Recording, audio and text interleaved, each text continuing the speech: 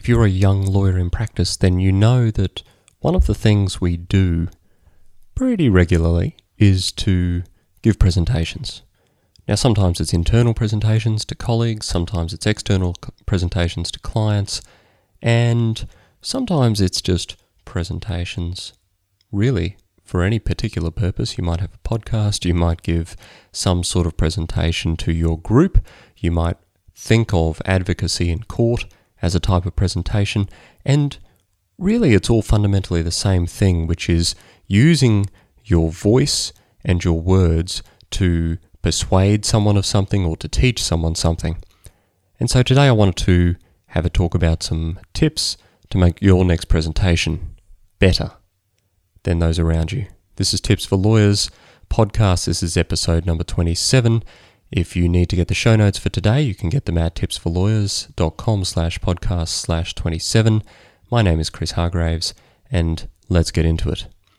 I guess the first thing I wanted to say today is that I'm not talking about, in this particular podcast, the slides. I'm not talking about the visual. I'm not talking about really anything other than you and your presentation, in particular with a focus on your words, your content.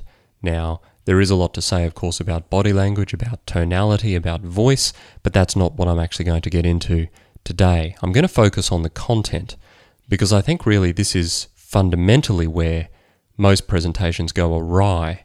For today's purposes, although it is possible for presentation to be viewed in a number of different contexts, I'm going to be contemplating what I say today from the point of view of giving some sort of educational seminar.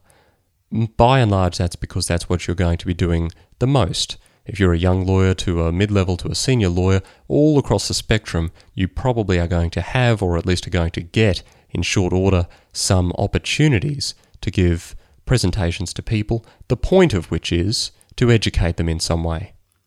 Now, the first thing I guess it's important to say is that what I've noticed over the years in, frankly, increasing proportions these days is that the quality of presentations you get is extremely variable. What do I mean by that? I mean that some people give truly terrible presentations and some people give very polished, very expert presentations about which you go back to your office and you rave to your colleagues. Now, there are many different iterations in that spectrum, and there are some times where you might find the content good but the presentation bad, or the visuals good but the words bad, or the person have some irritating habits, or any number of different things. But by and large, if you can be an effective presenter, it will give you a great platform to have opportunities to speak. It will give you a great platform to have opportunities to help your colleagues, and frankly, it will help you develop some procedures and some processes to actually improve your own speaking and your own preparation generally, no matter what the context of the presentation is going to be. So in that sense, think of educational seminars that you're giving as an opportunity for you to rehearse, to build up, to practice your presenting skills, your oral advocacy skills, and your skills generally at making a point or teaching someone a particular concept, because those are things that are going to do you in good stead no matter where you are, no matter what your position is, and no matter where you find yourself in the future. So I guess the first fundamental question that we need to ask ourselves is, why is there such a wide variance when it comes to presentations? And I think fundamentally that comes down to one primary difference, which is people aren't preparing properly. Some people aren't preparing enough, which is a factor, but most people aren't preparing properly.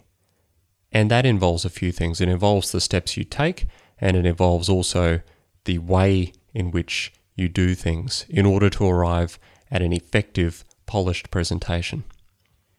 Now, let's just start with the amount of effort it's going to take, because realistically, if you want to give an effective presentation, if you want to deliver an effective speech, if you want to teach an effective point, if you want to persuade someone effectively, and I used effective a lot of times there on purpose, then you need to have enough time and enough effort put into the process. And as we're going to see, it's not a small process to do this properly. but you need to have enough effort put into the process, or you are going to come away disappointed with your own performance, and frankly, you would be right to be so. And that, I think, in particular in internal presentations that lawyers give to each other. So a lot of firms these days have an internal continuing legal education process, and they give presentations to each other, and that is their experience when it comes to speaking. And frankly, they just don't put enough effort into preparation. They don't put enough time into preparation.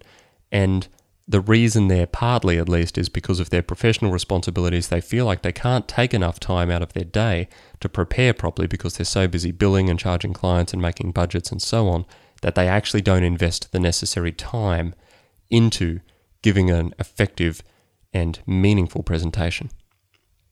So you need to set the right amount of time aside.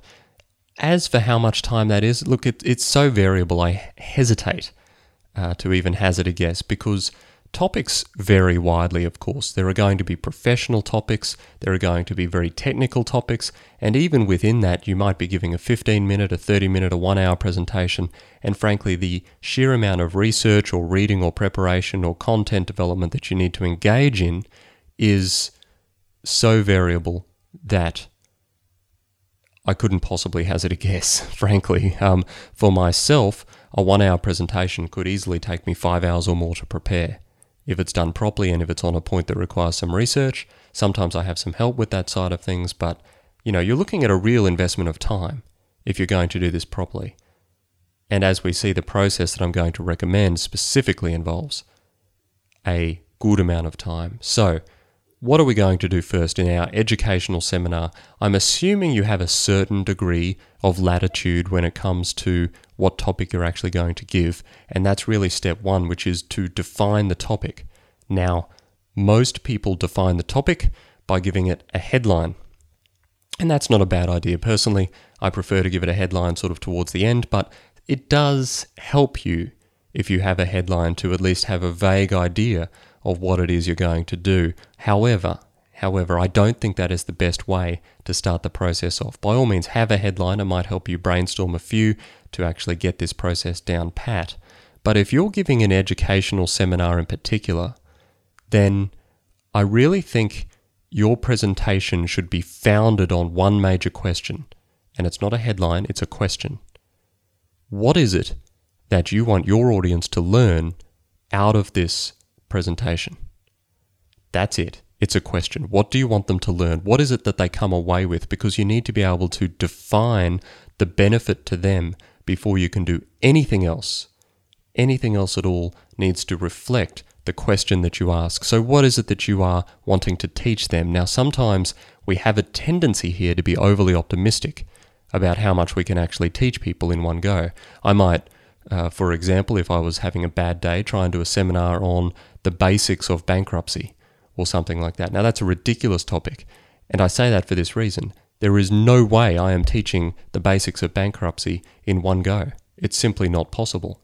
And at the same time, I cannot define in my own head what the person is going to come out with at the other end. They're going to come out with knowing the basics of bankruptcy. Well, that's not very helpful. I can't articulate that in the way that I need to articulate it to do this process properly. So rather than the basics of bankruptcy, which is just too broad, you might, for example, drill down on a very particular point. And I don't want to get technical here because I don't know what country you're listening from, and so this might be irrelevant, but you might need to ask a specific question.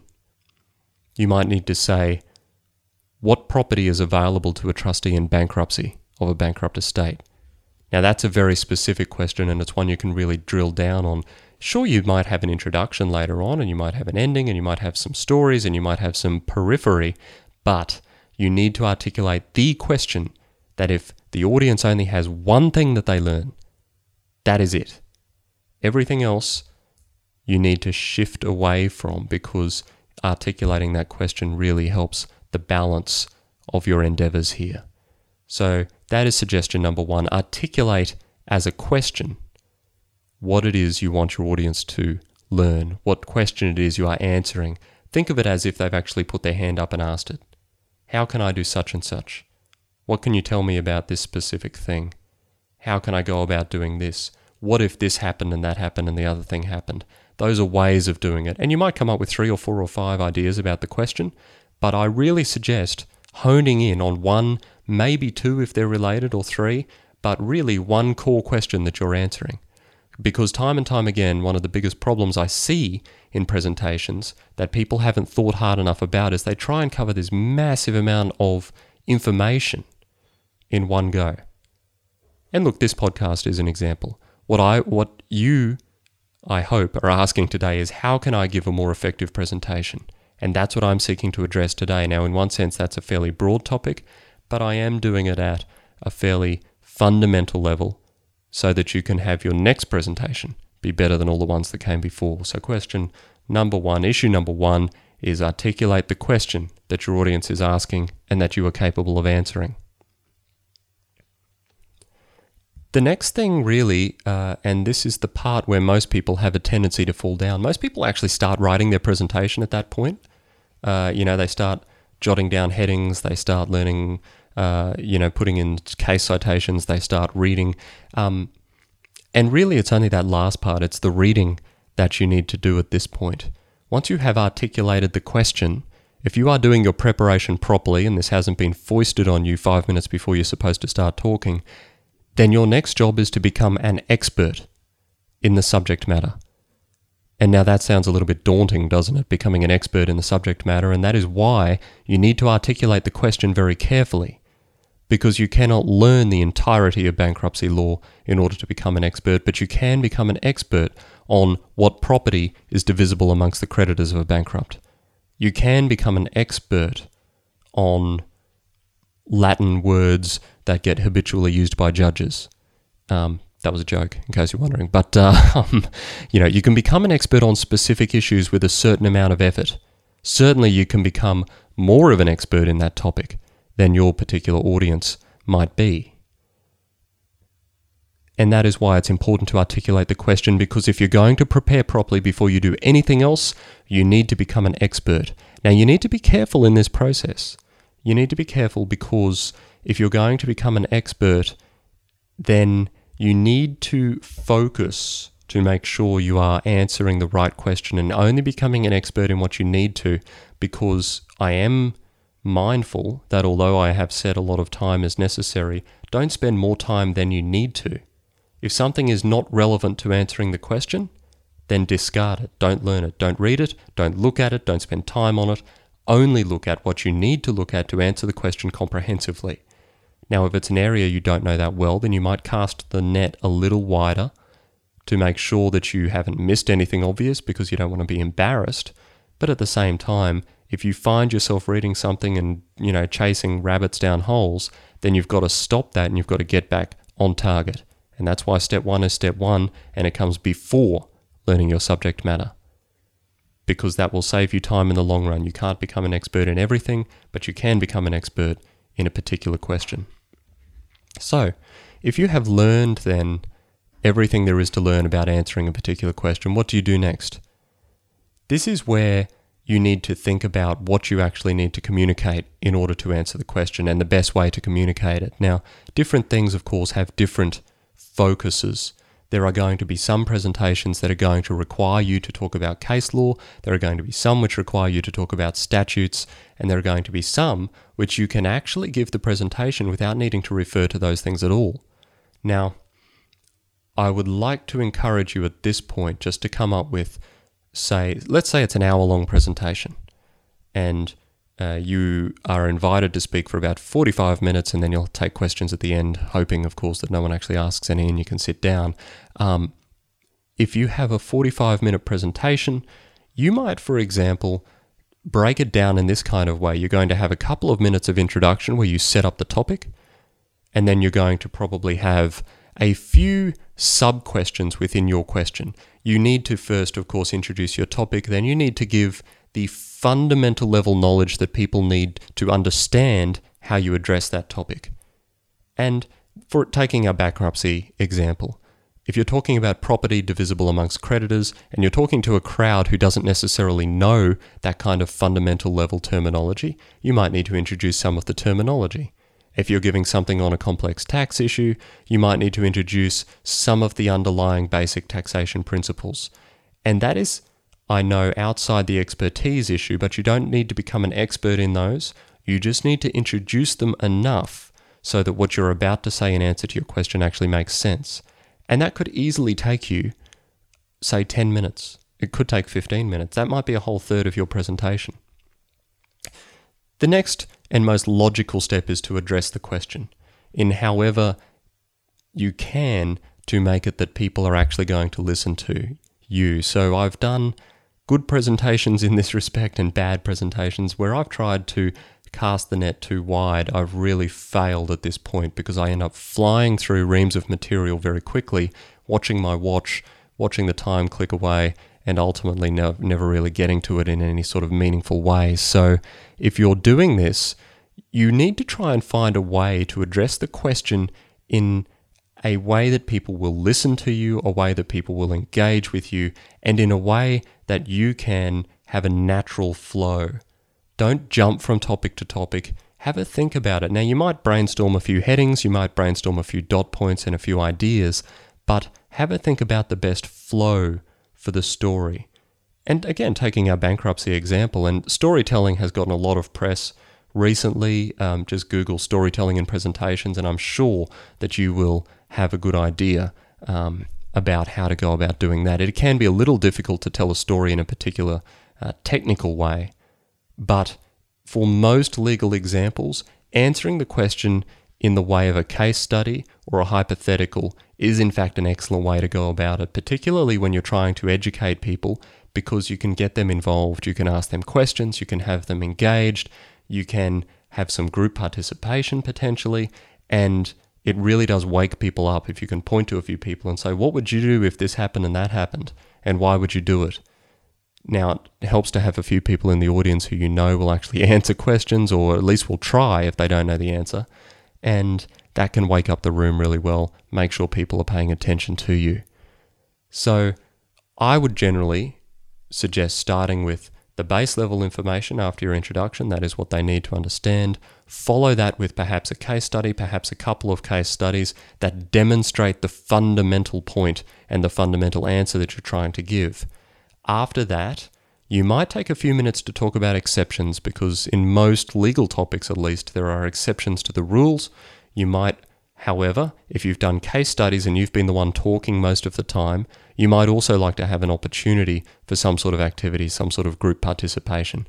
Again, it can be hard getting lawyers to participate. I don't overestimate how easy that is. But if you can set it up right, you can have people engaging right, it helps to solidify the information in their head. The next thing you might think about doing in terms of your content is to have a wrap-up at the end. Now, that's a very simple example, but that should get you through, frankly, most 45-minute presentations. You might have 1 or 2 points you need to make at the start. You might have 1 or 2 or 3 case examples which show some subtleties or some nuance or some different things. There's no reason to have more than one case example demonstrating the same point. You might have a couple to demonstrate subtleties and changes and differences. And that, again, is an opportunity for group discussion. And then you can summarize after you show the exceptions. So show the exceptions to the rules. You might have another case study or example if you've got time, but I suspect you're running out of time then. And then you are going to get to the end. So what have we done in terms of this? We've jotted down so far our flow, okay? That's all I've been talking about. I know it sounded like a lot of information, but at the end of the day, all you're doing here is jotting down your headings and getting your flow right, your order right, so that the cohesiveness of your presentation actually makes sense.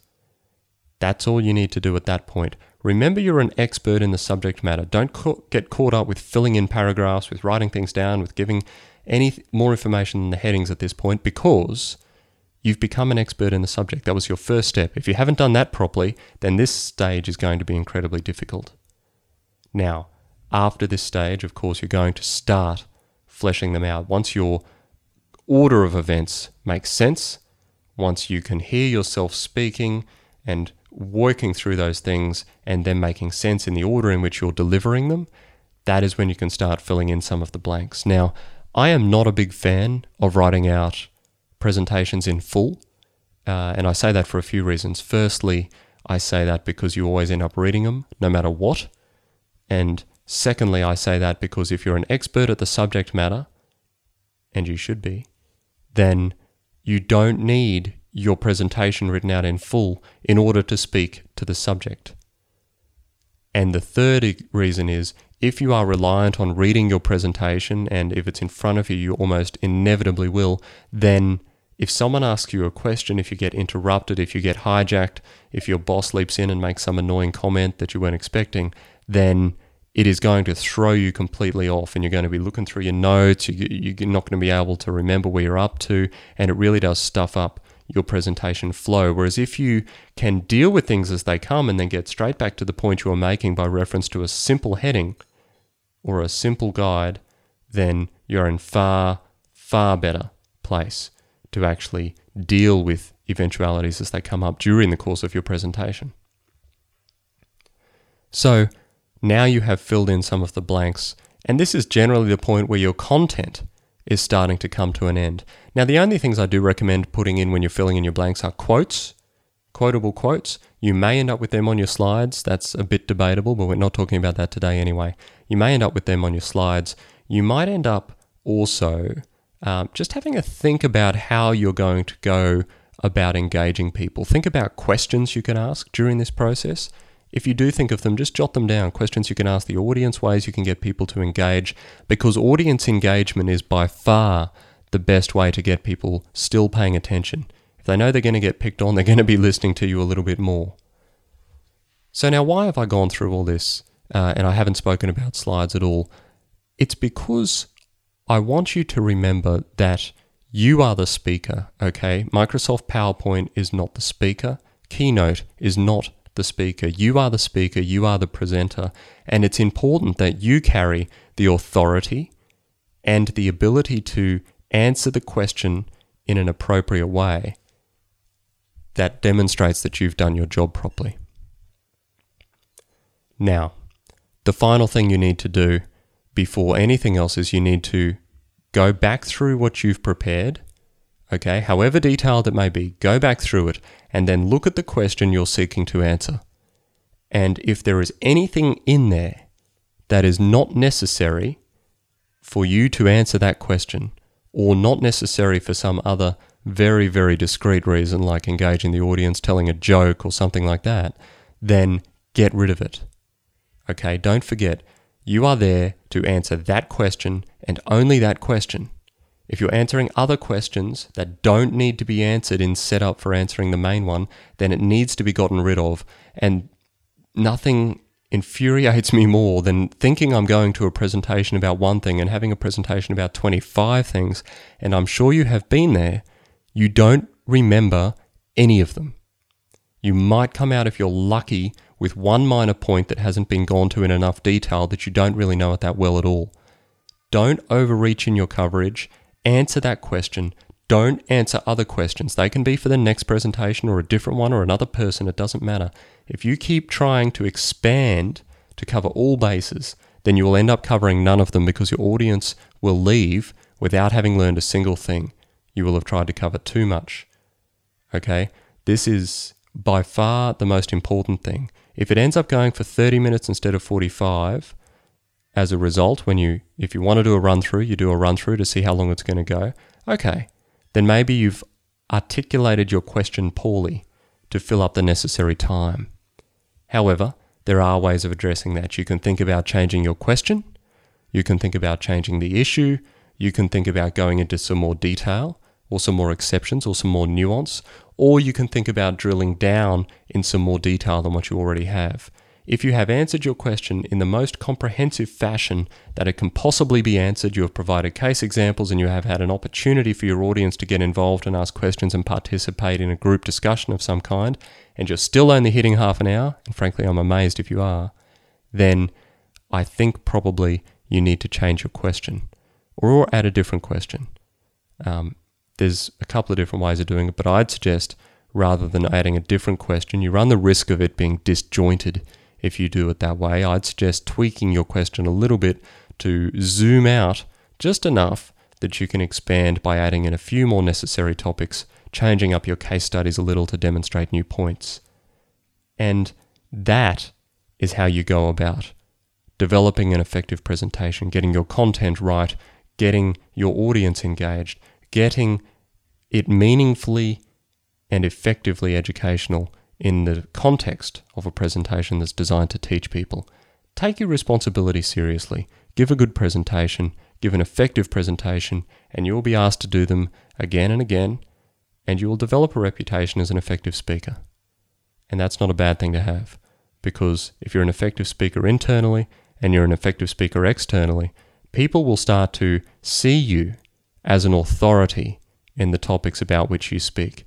If you can command a presence in the room, if you can deliver an effective presentation, if you can teach people on a given topic in enough detail that they can come away thinking, I know that really well now, then you will be seen as an authority in that area. And if people have a question, who do you think they're going to come to? If you've taught them that well, they're going to come back to you. And that's where you start developing the relationship. So it is a good foundational skill to have. I hope this has been a good primer for you. That is all for Tips for Lawyers today. Get the show notes at tipsforlawyers.com/podcast/27, and I'll see you next time.